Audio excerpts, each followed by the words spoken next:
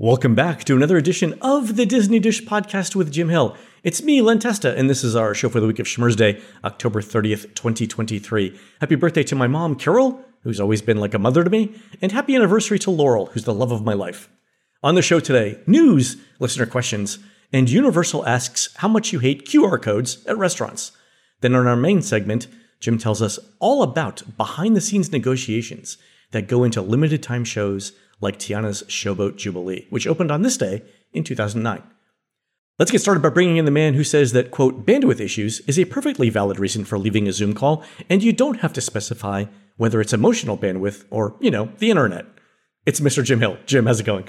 It's going well, Len. But again, I'm always intrigued about the origin of words. And when something like bandwidth, to the effect of how early on did this enter the lexicon? And at any time did it involve a yardstick and the U.S. Trojans? yeah. Like how much space does the marching band actually need on a football field? There are buses to consider football fields. I mean, if you're spelling giant letters on the field, bandwidth is important. It's kind of funny because if you didn't know English and you were trying to break down the definition of that word, bandwidth is a reasonable. I agree. That it's a portmanteau of the two words. Yeah, that makes sense. And remember, its evil twin, orchestra heft. Orchestra. I think we have a new unit of measure for the physics community. There we go. Because I'm looking at the tuba section and Exactly. You with the baritones. There you go. All right, Jim, let's do a quick shout out to subscribers over at Patreon and Bandcamp. Thanks to new subscribers Colleen Finnegan, Paul Lang, Dana Sharp, and Narwhal Dave, and longtime subscribers R. Stevens, Sharon614, Jennifer Swart, and Brian Ansell. Jim, these are the Disney mixologists coming up with clever drink names based on classic Disney rides and attractions. Look out for cocktails like the Wildest Rye in the Wilderness, craft beers such as Dead Men Tell No Ales, and a hot appetizer made with canned freeze-dried cheese called a Grand and Miraculous Space Dip, coming soon to a bar near you. True story. Before we go live with this podcast, I would trademark at least two of those. The Wildest Rye in the Wilderness and Dead Men Tell No Ales. Oh, yeah. We're going to talk about the Haunted Mansion Lounge on there's a tie-in to a news story, but I figured I would riff on that. Yeah. Okay, so, no. All right, folks, a quick reminder. We're moving the show off of Bandcamp and onto Patreon, beginning with our show on January 1st, 2024. Visit patreon.com/JimHillMedia for more details, including the first episode of our new video series with Imagineer Jim Scholl, showing how he built various Aladdin attractions around the world. And while you're listening to the show, close down your Bandcamp subscription and sign up at patreon.com/JimHillMedia. All right, Jim, on to the news, which is sponsored by Touring Plans, which can help book your next trip. Plus, it comes with a free Touring Plans subscription. Check it out at touringplans.com/dish. All right, Jim, tying into our intro, the Disney Cruise Line announced a Haunted Mansion-themed bar for its next ship, the Disney Treasure. And it's announced a couple of drinks to go with it. I left the concept art in the show notes for y'all to follow, but I think one of the interesting things there is the mirror behind the bar. It has Pepper's ghost effect of the grim grinning ghosts. And that's kind of neat. It is. I have been impressed to date with what I've seen. In fact, that this is the one bar that I'm actually kind of concerned about. It's got a lot to live up to, right? It does. And more to the point, how much capacity is this bar going to have? Because I would imagine there's going to be quite a bit of demand on a Disney Cruise Line. I hope there's room for 1,000. It's just this. All right, it was there. You had to go for it. Okay, we're recording this 3 hours later than we normally do. So think about how much extra caffeine we've had. There we go. So the drinks that they mention here are the Ghoulish Delight, which combines ube fudge, oat milk, and tapioca pearls in a glittery purple concoction, garnished with a gummy eyeball. And I think the FDA wants us to say not real eyeballs there. Also, a ghostly twist on a classic margarita, presented to guests among a swirl of flavored smoke, and also topped with lemon salt foam, and has a secret message only to be revealed by black light. And then a drink called Sympathetic Libations. Okay. which is sour cherry and blood orange in a special tiki mug. That's going to be a big seller. There we go. There we go. Yeah, looks really, really good. Art looked amazing and just really hopeful for the space. Also, in other news, Disney announced after-hours events for 2024. Most Wednesdays from January 10th to April 10th, it'll be at the Hollywood Studios. Magic Kingdom gets mostly Mondays and Thursdays, starting January 11th through April 8th. And then Thursdays at Epcot, February 2nd, so a month later, through April 4th. Actually, that first date, February 2nd, is the only Friday on this schedule, so one exception there. And speaking of after-hours events, Disney also announced that Tron Lightcycle Run at the Magic Kingdom will not use a virtual queue for the park's after-hours events. So, Jim, my sense here is that the amount of attendance during Magic Kingdom after-hours events is going to be so low that it's not worth putting people through the hassle of getting a virtual queue reservation for it. That brings me to my question about Not So Scary and Mickey's Very Merry. Do they actually make people get virtual queue reservations for this? Really? Yeah, virtual queues run during the parties, yeah. I was actually hoping I'd get on the thing this year. Dang. And so that tells me that it's a lot less attendance than for... No, I get that. I get that. But, Also, speaking of after hours, and this is something, Jim, I didn't see coming, but Disney's announced that the Enchantment Fireworks Show is returning to the Magic Kingdom for its after hours events in 2024. Remember, this was the Enchantment Fireworks Show was the one that was announced for the 50th anniversary. But then as soon as the 50th was over, they switched back to Happily Ever After. And we had mentioned on the show that the guest ratings that we'd seen for Enchantment were substantially lower than for Happily Ever After. So why bring it back just for after hours? The normal shelf life of a Disney theme park, let's remember, Wishes ran forever. Yeah. But typically, they hope for a 3 to 4 year long life, at the very least, for a new fireworks show, given the money they spend on development, the hours they have to spend afterwards in the park, the infrastructure that's put in place. Yeah, and 4 years makes sense because if you do one new show a year for each park, you're on a 4-year cycle. There we go. There we go. Perfect. But evidently, it was one of these things where the very thing you mentioned just did not get the guest reaction that they had hoped for the 50th. And for the general populace, they switched back to, look, we heard what you said, Happily Ever After is coming back. But on the other hand, from a bookkeeping point of view, are they practicing what happens? What does our CPA say when we bring things back, aka Galactic Star Cruiser? I know we wrote this off, but But no, that's it exactly. It's one of these things where it's, guys, we haven't finished appreciating this yet. Yeah. So it's just sort of like the infrastructure is still in place. The program is still available. Yeah. They bought so much pyro to support this show. Len, using the term burn off with fireworks is not a good thing.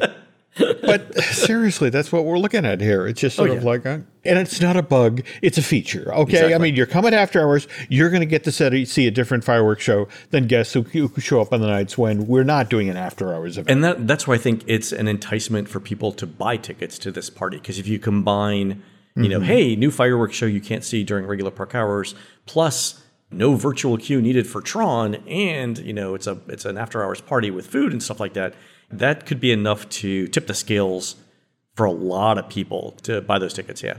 Especially for folks who are, have gone back to Disney World multiple times. And I mean, just that alone, the notion of, wait, I actually get to queue up for Tron and get on it without, beating on my phone and cursing. It's like, wow, that'll be great. It's a selling point, exactly, yeah. Speaking of virtual queues, Rise of the Resistance will use a virtual queue during Jollywood Nights this winter. And I think, Jim, when Disney announced this, you always got to try and ask why they're doing it. I think in this case, it's because the ride is so unreliable, because it breaks down twice a day on average for an hour each time, that Disney doesn't want to refund your Jollywood Nights ticket when you wait in line for it and it breaks down. Like, I 100% think that using virtual queue for Rise of the Resistance, but not for Tron, is all about reliability. You're not wrong. You're not wrong. All right, Disney's also announced a reopening date of January 30th, 2024 for Disneyland's Pixar Place Hotel. And Jim, I threw some concept art in here for this, but yeah, it looks good. It's coming online after the holiday season. Remember, this hotel has been open during its reimagining, so it's been fascinating to watch it go from kind of a bare bones Pixar to, again, when you look at what the finished product looks like, it's okay. This is something a Pixar fan will really enjoy. Yeah, it definitely looks bright and open, and there are really large images of various Pixar characters there. So yeah, it's concentrated on animated films, but so is art of animation. But the two don't look anything alike. Like, you could have almost understood if Disney was just like, you know what we're going to do? West Coast art of animation. But they didn't, so give them credit for that. Yeah, I agree. Excited to see it. And our own Guy Selga has a reservation for the night of January 30th, so we'll hear all about this new hotel from him. Well, cool. Good for Guy. And speaking of openings, Jim, Blizzard Beach reopens in a couple of weeks, November 6th. And I would expect Typhoon Lagoon to close at that time for its annual refurbishment as well. So good to see Blizzard Beach open. All right, Jim, on to surveys. Universal Orlando has a new and surprisingly long survey about the use of QR codes for menus in restaurants. Lots of listeners sent in their screen caps too. So thanks to Clay and Shane, Rob and Jeff and James, Caroline, and everyone who sent this in. Here are the highlights.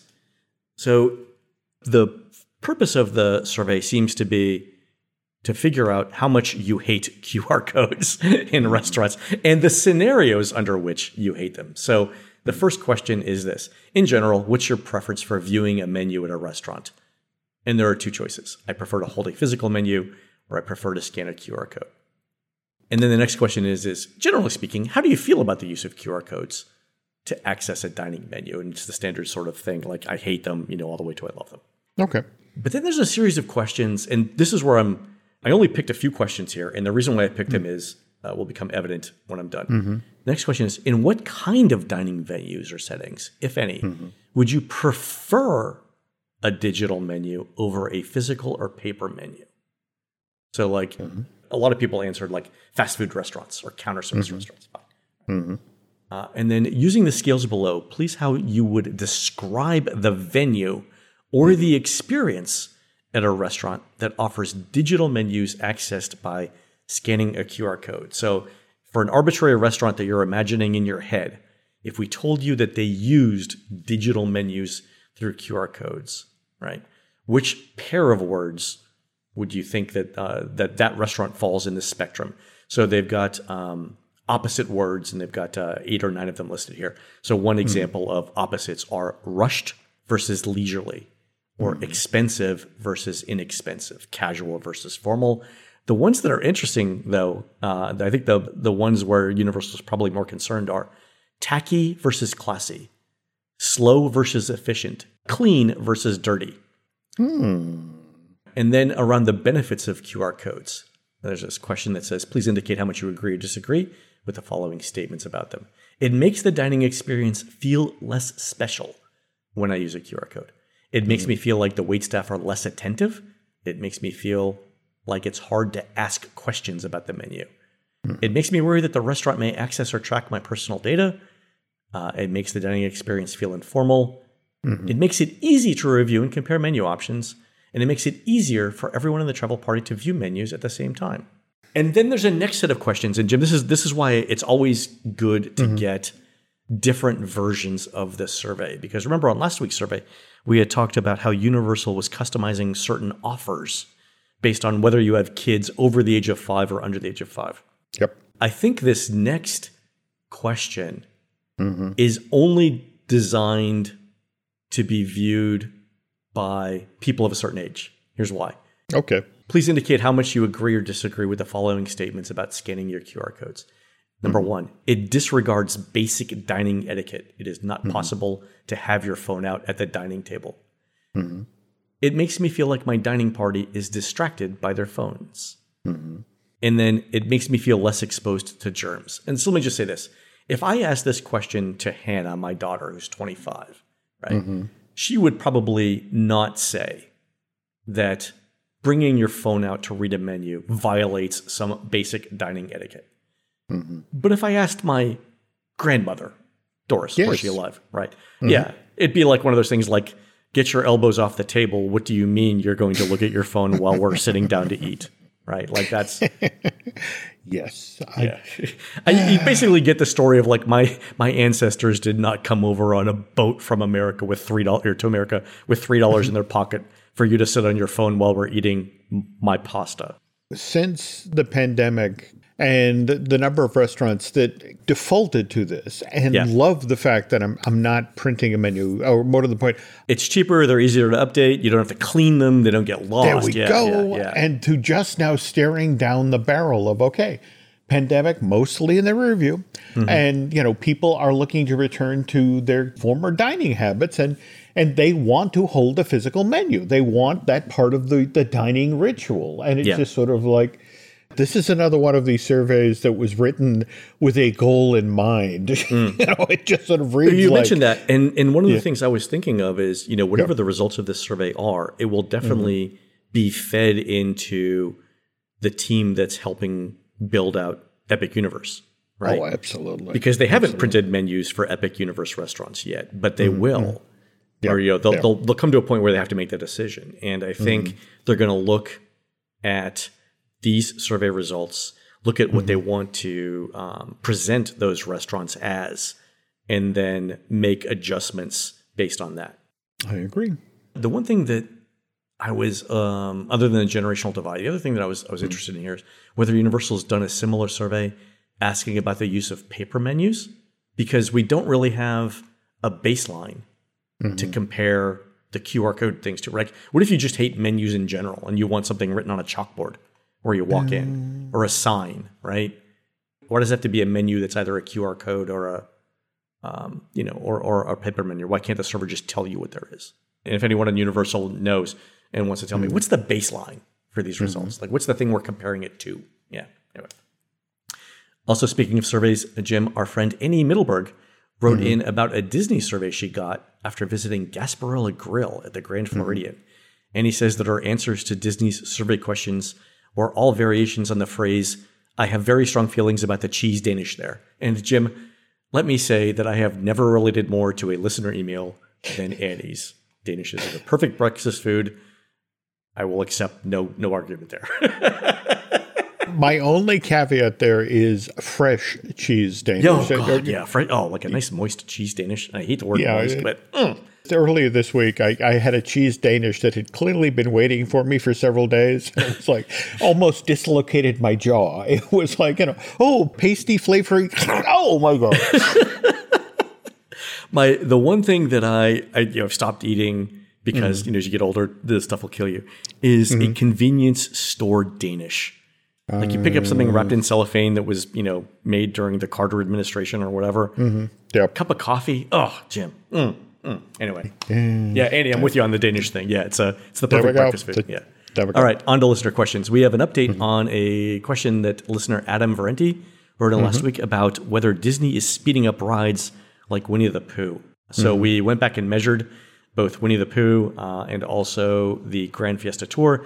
As far as we can tell, Adam, they are exactly the same in terms of speed. And I asked around a little bit from Imagineers, especially those on the ride safety side of things. And one of the things that they told me was you have a very, very small window of speeds under which the ride is designed to operate.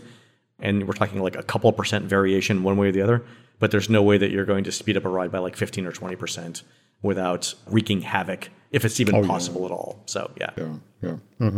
All right. Jim, actually, there's a question for you. It's from listener Nick Driss, who says this. Have you or Jim heard anything on whether Voyage of the Little Mermaid is coming back? I'm hearing they're refurbishing it, but then I'm hearing it's due to be demolished. Is any of this true? You want to start first? All right. Okay, so I have some background here. Okay, so Voyage of the Little Mermaid closed with the rest of Walt Disney World on March 15th, 2020.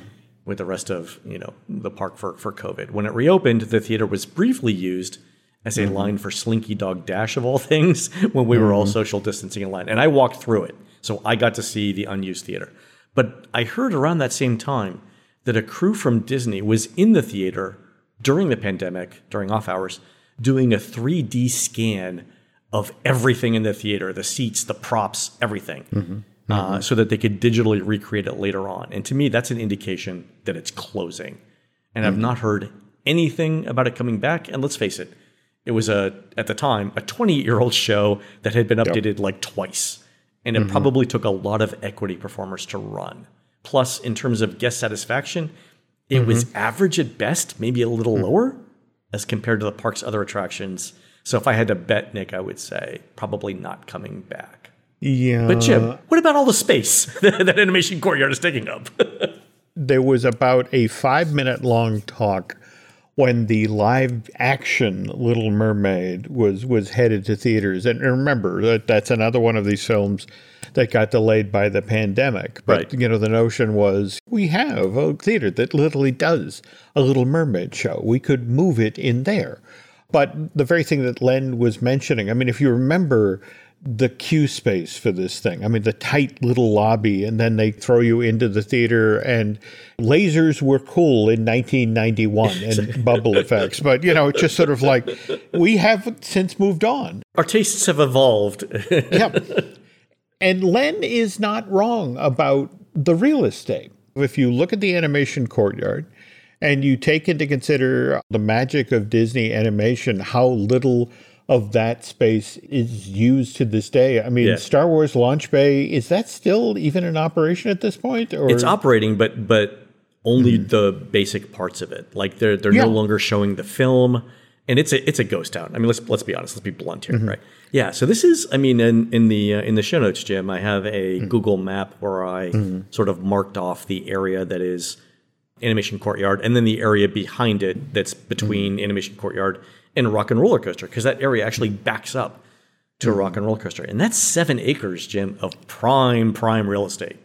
Earlier in the show, Len referred to the 3 and 4 year cycle where each park gets a little love. Yep. If you understand the lazy Susan principle of it's their turn in the spotlight, and then things happen. So Galactic Star Cruiser opened in 2019. We then pivoted to Epcot, that because of the pandemic, things got slowed down there. But we're going to remember, they announced earlier this year that work on Epcot is going to wrap up this year.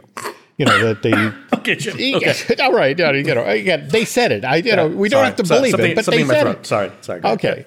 All right. So, and as recently as the Destination D23, Bruce Vaughan, stood on stage and told us about the Encanto area that's being considered for Animal Kingdom, along with their dinosaur becoming Indy.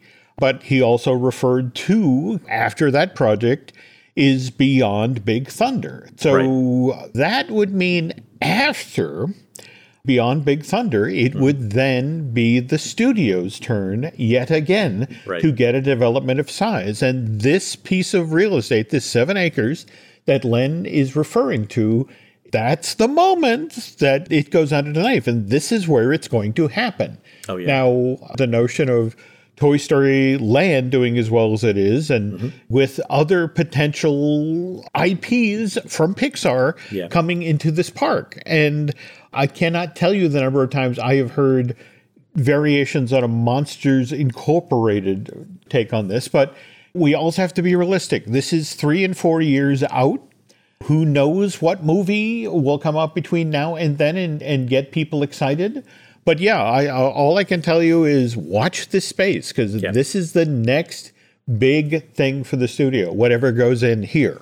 I mean, it makes sense to use that area too versus, going, farther north over Cypress Drive, where you'd have to, bring in bulldozers and stuff, because you've got a lot of the ground leveling and stuff already done. But Jim, I think the other thing that this addresses is just from a guest experience perspective, Disney hates to use dead ends, right? So Sunset Boulevard is a dead end.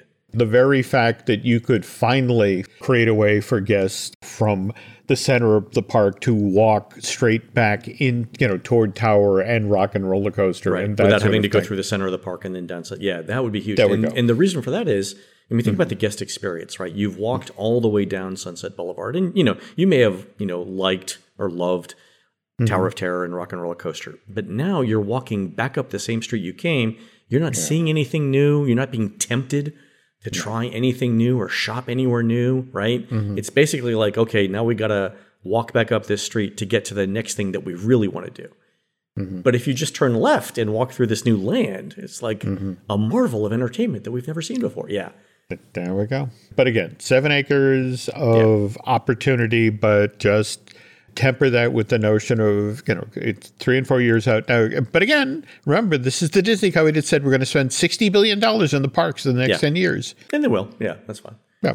Mm-hmm. Yeah, I'm excited for this one, though. I think the reason why they're doing Beyond Big Thunder is everyone understands the Magic Kingdom. It's the most understandable of the parks, right? Mm-hmm.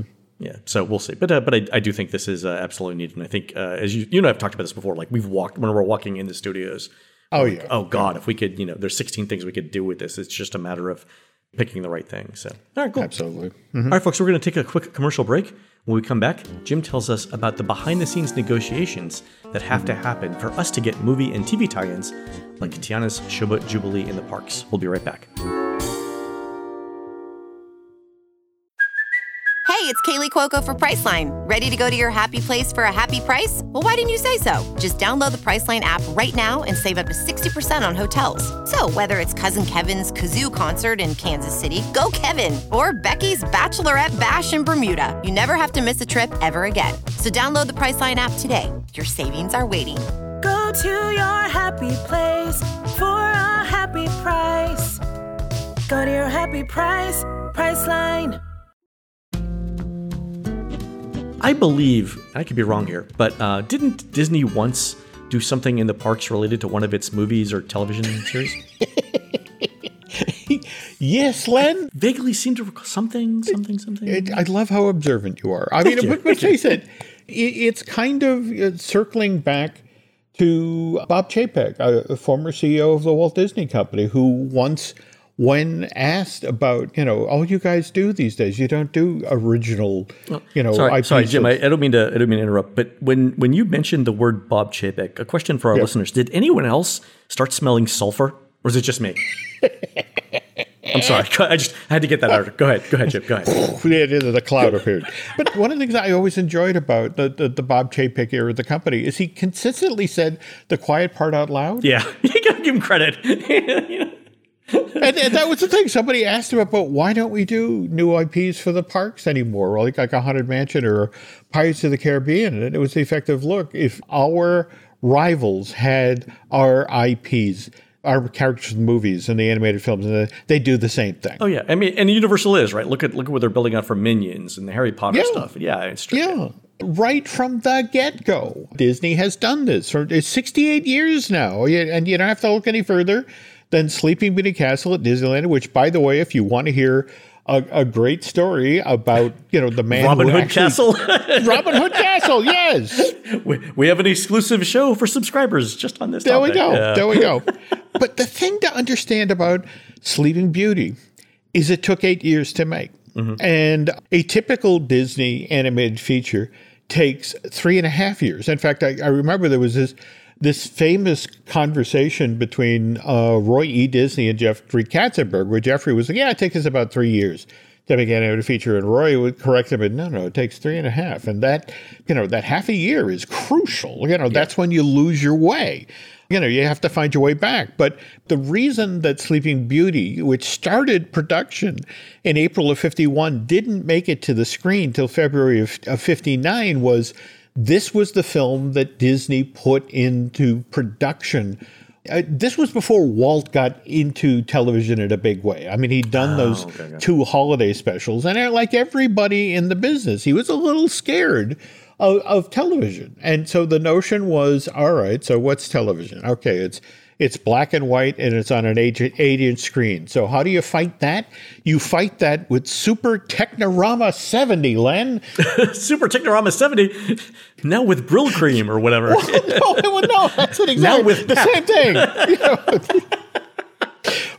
But the whole notion was that you wanted the widest format possible. Yeah. And then because they wanted Sleeping Beauty to be thought of as different than Cinderella and Snow White, they deliberately chose a design for the film where they described it in the 1950s. It's like, it's going to be so detailed. It's like looking at a moving tapestry. Right. And we saw this when we were at the Met Museum. We did. Yeah. It looked like tapestry. Yeah. Great point. When I'm looking for an evening's entertainment, my first question is not, is it going to be big and slow moving? Yeah, do you have anything that would be best described by the word lumbering? There we go. Oh, you actually used the word lumber in the show notes. I did. You know, just because again, like a vat of molasses. This is why we're meant to be together. We know like 8 words, but we used it consistently. All right, but anyway, to further this along again, you know, and Walt was like, all right, it's also going to be, all right, tell you what, we're going to do 6-channel stereo sound for the Tchaikovsky music. And it's like, now, Len, I know this is going to start to sound familiar to you because it's like, okay, so you're making an animated film that's going to be big and pretty to look at and with stereophonic sound. When have we done this before, Len? Oh, maybe like 10 or 15, the previous decade with Fantasia. There we go. All right. The film that cost the company $2.8 million to make and lost $1 million. All right. So jump ahead to February 59. Sleeping Beauty finally opens in theaters after 8 years in production, cost $6 million to make, only sells 5.3 million worth of tickets.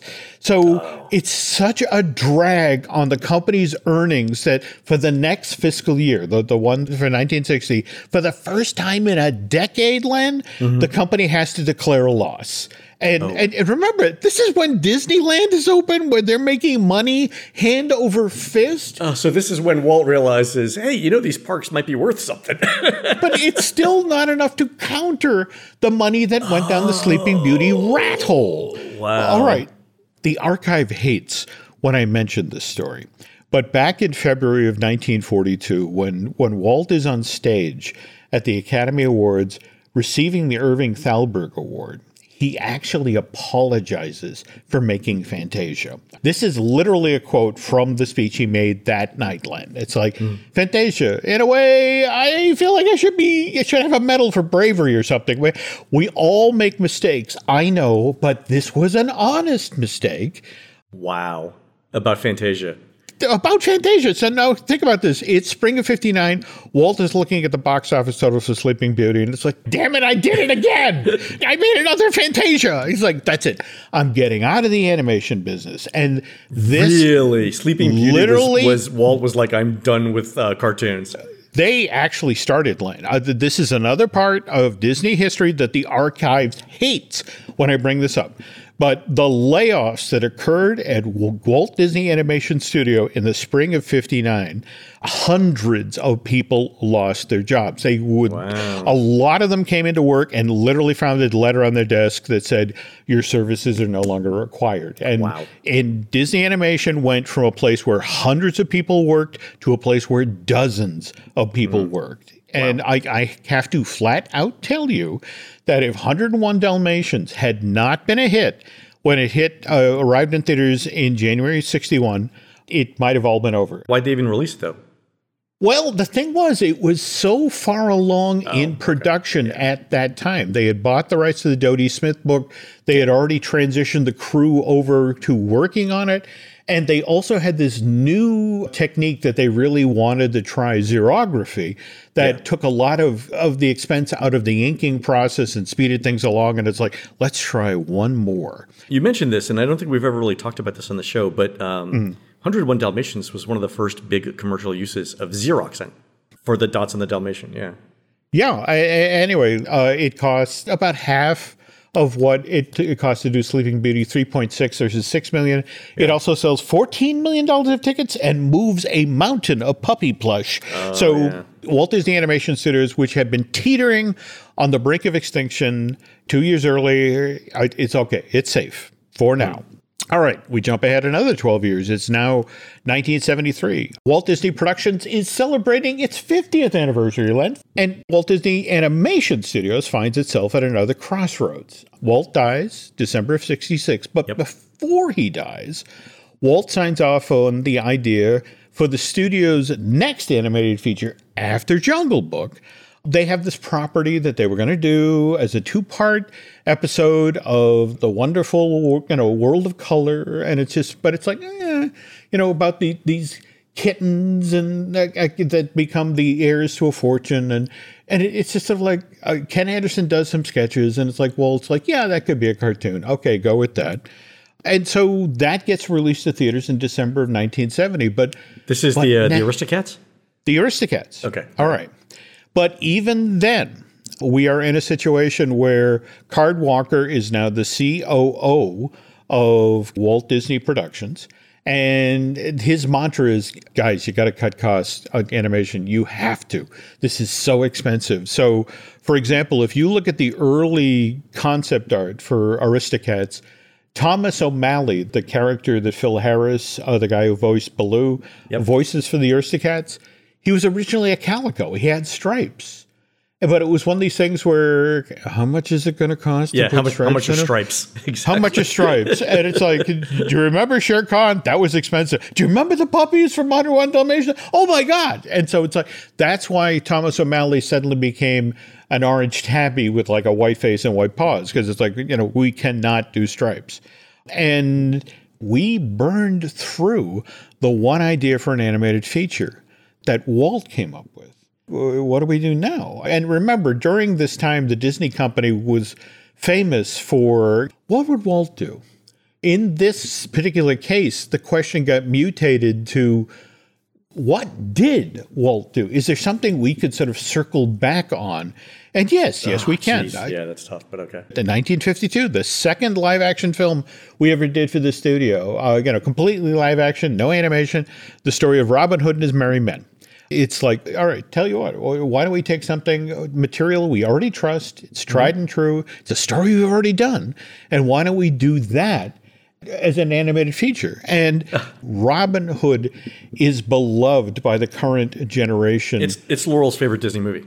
If you look at like something like Zootopia, which literally talks about, we loved Robin Hood. We wanted to go back to that world. And so to have animals walking on 2 feet and how they'd interact, and that's where it came from. Oh. Now this is a Disney looking at its own live action film library and going, what can we turn into an animated film? Which is an inversion of today's Disney company, which is like, what animated film can we turn into a live action movie? Film. Hey, that Little Mermaid, let's bring her in here.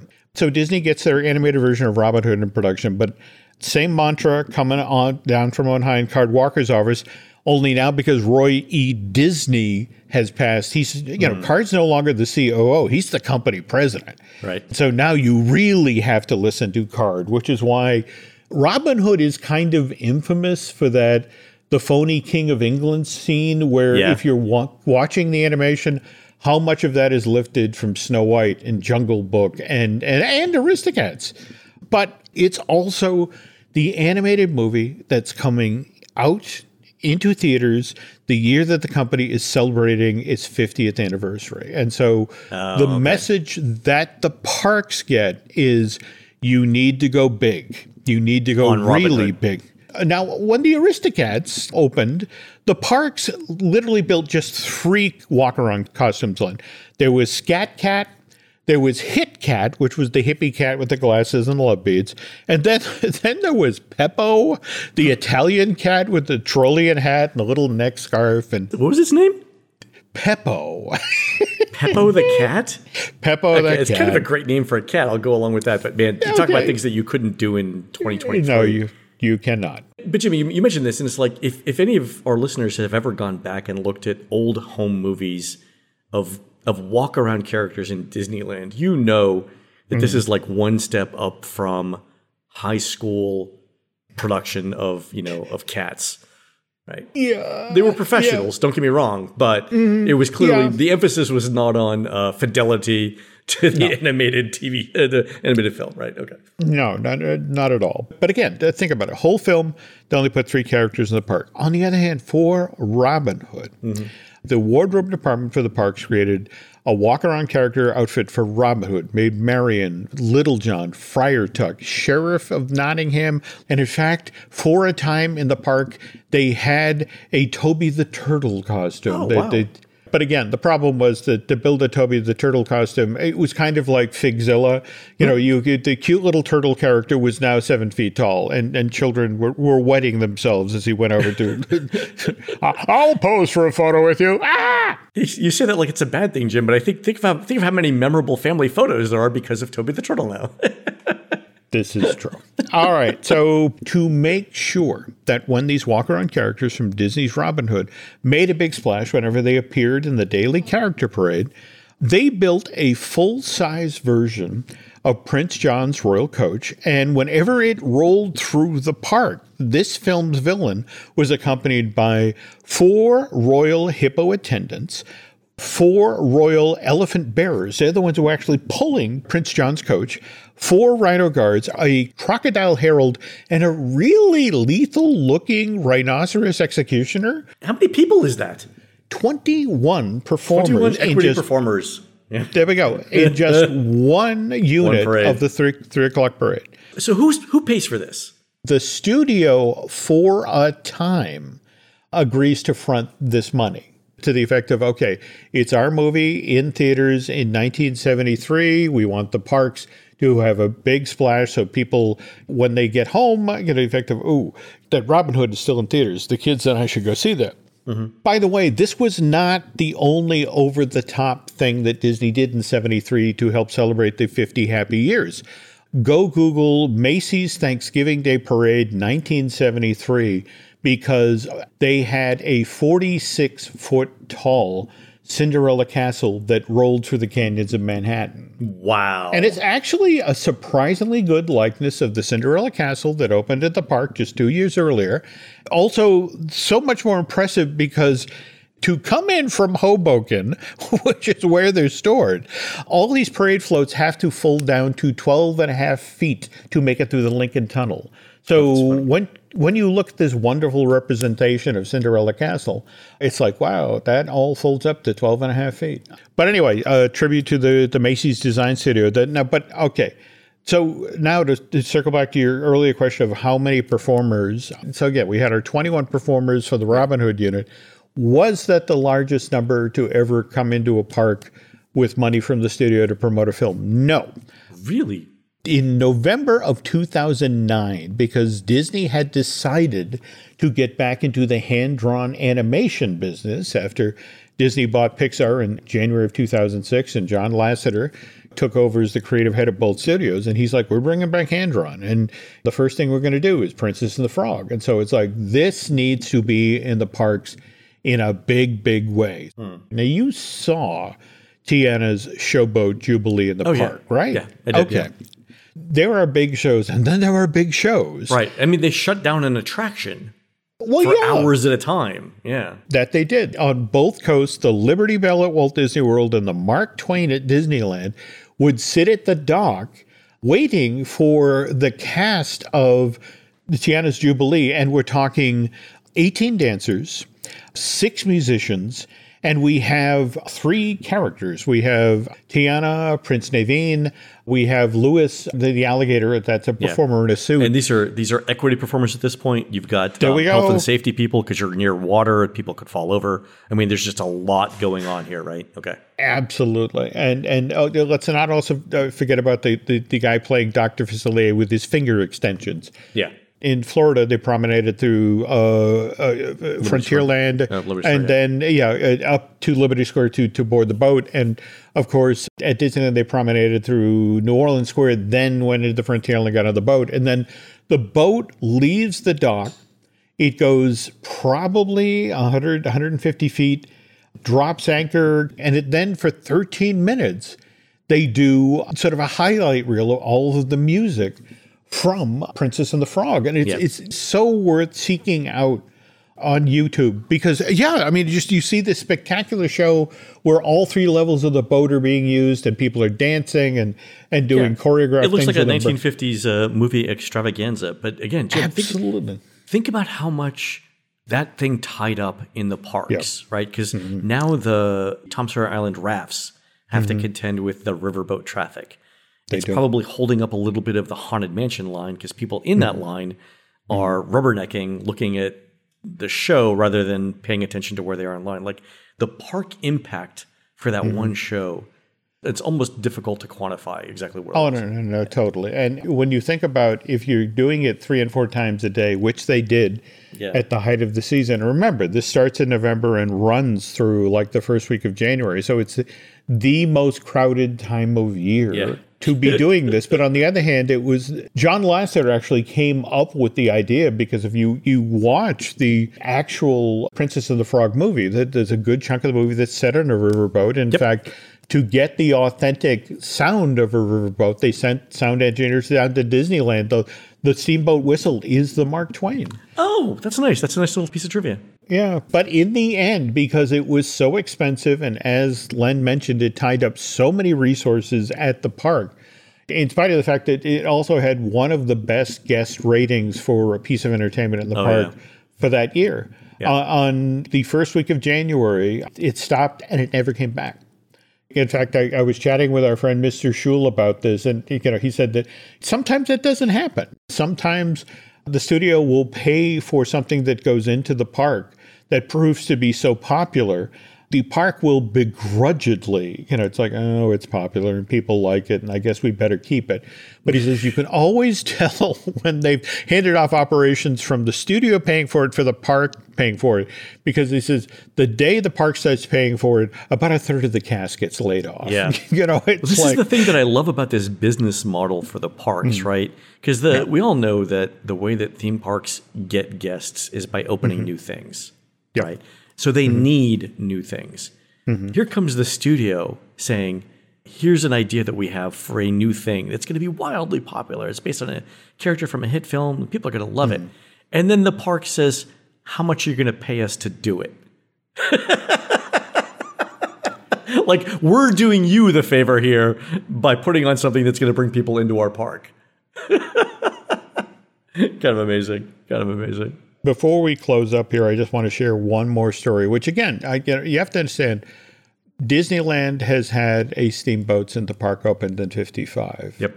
First new steamboat built in the United States in 60 or 70 years at that point, and it has operated basically continuously at the park. But the other reality is that guests look at that and go, well, how much time? If I get in that, it's 20 minutes of my time in the park. And it's like, geez, I don't know if I want to make that investment in time. And so attendance, I don't need to tell you from, Mr. Touring Plans who keeps tabs on who rides what. The riverboat is not as popular as it once was. No. And by once was, you mean the late 1870s. But go ahead. Well, there we go. Okay. We have been told by Bruce Vaughan that one of the things that is being considered for the Magic Kingdom is a villain's land. Yeah. Supposedly, one of the ideas that's being considered for the villain's land is, well, again, unique eateries. You need restaurants, restrooms, that sort of thing. It's like, okay, so what are we going to do that's going to be different for villain's land and things that people remember specifically from films? And do you remember the original Rescuers movie, Len? Where Madame Medusa lived? I don't remember this. Okay, she lived in a dilapidated steamboat. Ooh. So that evidently is one of the ideas. There we go. Supposedly one of the ideas that's on the table for Villain's Land at the Magic Kingdom. And again, remember, we are many years out from this, folks, so plans could change. But supposedly it's like, well, forever people have been asking for, like a New Orleans Square, in essence. And it's like, well, we can't do New Orleans Square, but we could do Madame Medusa's riverboat, where we could serve gumbo on board, and you could do your character dining with the Disney villains. And Disney's done dining on a riverboat before. Yes, they have. Yes, they have. I thought you were gonna say that they were gonna use the riverboat as transportation to the Beyond Big Thunder Land, and in my head I was like, what kind of throughput do you have on that? Will people actually do it? And then I remembered, a lot of people actually take a riverboat from the TTC to get to the Magic Kingdom. So there we go. For a lot of people, it's viable. Yeah, okay. So there's a lot of stuff they can do there. Yeah, that works. No, absolutely. But again, it's just, this is becoming less desired capacity over time. And it's like, is there something else we could do with this boat? Again, going back to valuable real estate, there's a lot we could do here. There we go. All right, folks, that's going to do it for the show today.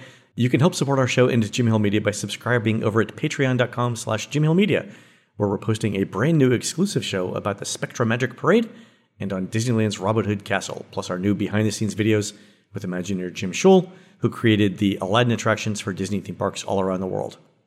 On next week's show, Jim tells us all about laminar flow, Imagineers fighting, and all of the things that go into making a jumping water fountain. It's Physics Fun Week on the Disney Dish. You can find more of Jim at jimhillmedia.com and more of me, Len, at touringplans.com. Don't forget, next week we're doing a live podcast from the Theme Park Play Workshop at MIT's Game Lab at 6:30 p.m. on Thursday, November 9th at the Stata Center, room 32-155, and it's free and open to the public. We're produced fabulously by Aaron Adams, who'll be tossing the caper and skirling his bagpipes at the 62nd Scottish Gathering at Highland Games for 3 days, starting Friday, November 10th, 2023, at the Thomas Arnold Elementary School in beautiful downtown Salado, Texas. While Aaron's doing that, please go onto iTunes and rate our show and tell us what you'd like to hear next. For Jim, this is Len. We will see you on the next show.